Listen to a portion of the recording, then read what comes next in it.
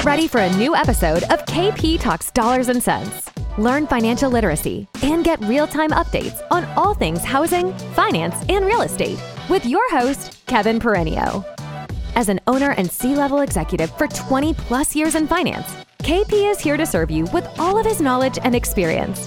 Whether you're a broker, realtor, or just interested in the economy, this is the podcast for you. So let's get started. Here's your host, Kevin Perenio. Hey, it's KP coming to you live from Park City. It is our kids' ski week, and they are off for not only President's Day, but the entire week. So we decided to come up here, and it is snowing. So my videos are always a hit when there's scenery. No one wants to look at my big, ugly nose. I get it. I've had to live with it for 45 years. It is snowing. It warmed up today to 13 degrees in the morning. Got up to about 19. And up on the mountain there, that's Park City. We've been getting snow for a couple days here. It was pretty cold. And yesterday in Deer Valley, it was -1 degree at the base, and the wind chill had us like 10 below. Brutal. Anyway, I know I haven't done a video in a while. It's because I've been up here, so I apologize. Russia invaded Ukraine. Kind of a big deal. And I want to talk about that and why how it will impact us and housing and the broader economy and things that we can talk about. Some nuggets maybe I can give to you as you speak to borrowers, realtors, anyone around the dinner table or whatever.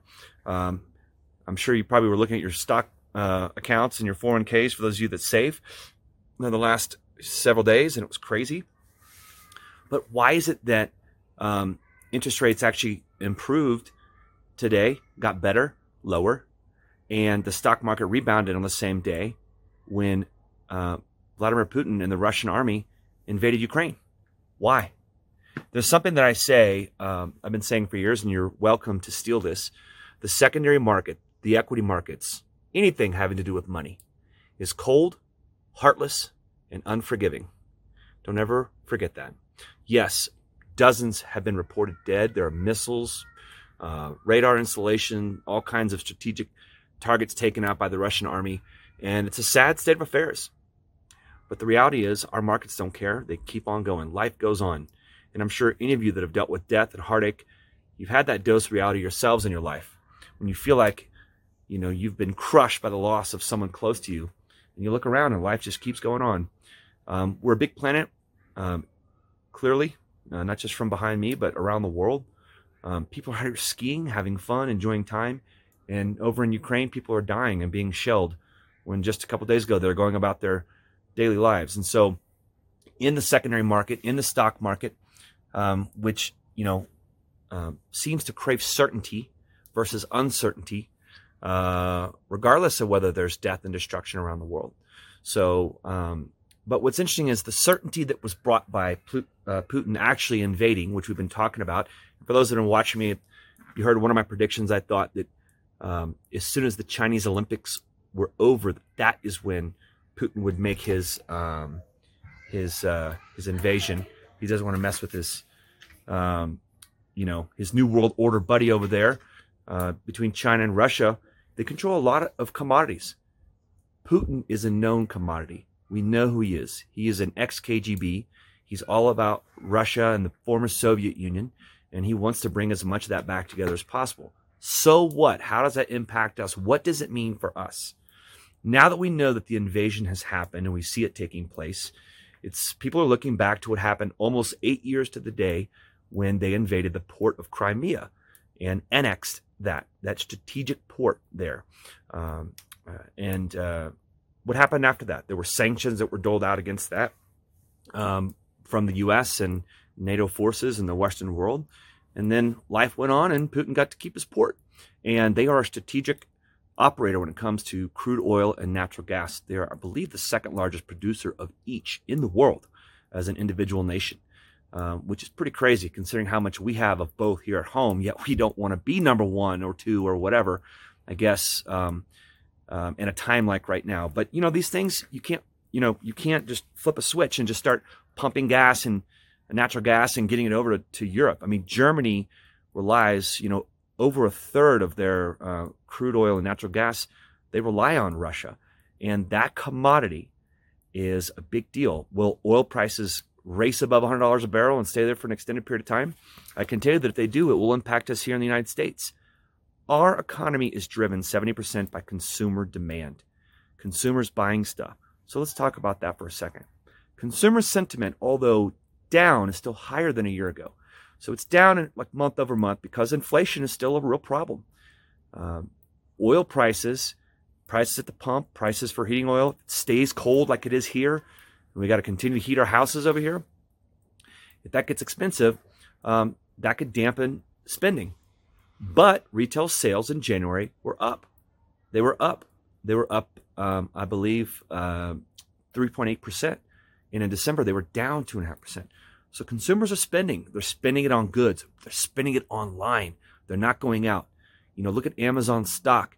Pre-market, when the Ukrainian invasion by Russia was happening, pre-market, Amazon stock, which is the premier, them and Walmart are the premier retailers in the United States, mostly online sales, obviously, for Amazon. It was down in this 2,700 stock range, and it rallied over 300 points, some of it pre-market and then aftermarket. Companies, fintech companies like that have operating leverage.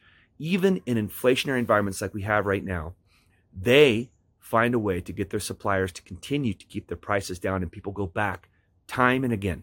And no matter what's going on around the world geopolitically, death and destruction in Ukraine, people are still going to buy stuff. And if times get tough and oil goes up, they're going to go find stuff that's cheap. I can feed my 4 kids and my wife and I for $22 at Del Taco. $22. So, if we need to go save some money, I know where to go. Now, at the same time, I got to replace this phone that's in my hand that's cracked. Then I'm going to go spend $1,300. And gosh darn it, I finally bought my wife an iPhone. So there's now an Apple in my family. For those that know, I'm a big Android guy. So, consumers are still spending. We are still spending. The sentiment is still high year over year, and the sales are up. And that is strong and bullish for our economy. And what else is bullish for our economy in the U.S., regardless of what's going on around the world geopolitically? There is less money being supplied by the Fed. There is less quantitative easing.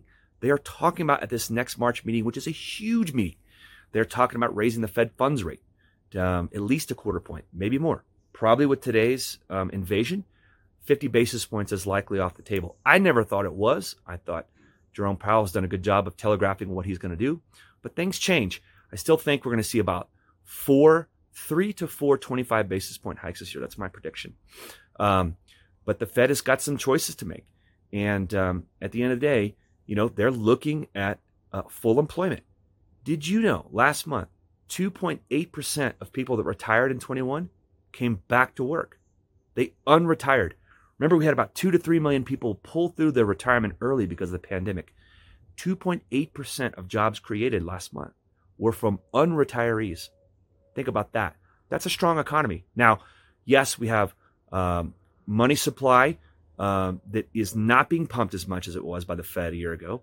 We do have a 10-2 spread that's flattening, 10-year treasuries versus 2-year treasuries. They call that 10-2 spreads. When that yield curve inverts, it's usually a sign of recession coming. It has not inverted yet. It's getting closer, but it's kind of hovering in a range. The dollar is strong. The ruble, the rubles or whatever it is, the rubles over there in Russia just got annihilated to its lowest level in years. Came down 6% pre-market. Russian stock exchange tanked. And with these sanctions that are coming from the U.S. and Western NATO forces, we're going to see, a chilling effect was a quote that I heard. Do we have a new Cold War? Remember how long that lasted? And remember who came out on top? Yes, Russia is very strategic in the world of commodities, in the world of oil, but Putin is a known commodity, and we have certainty.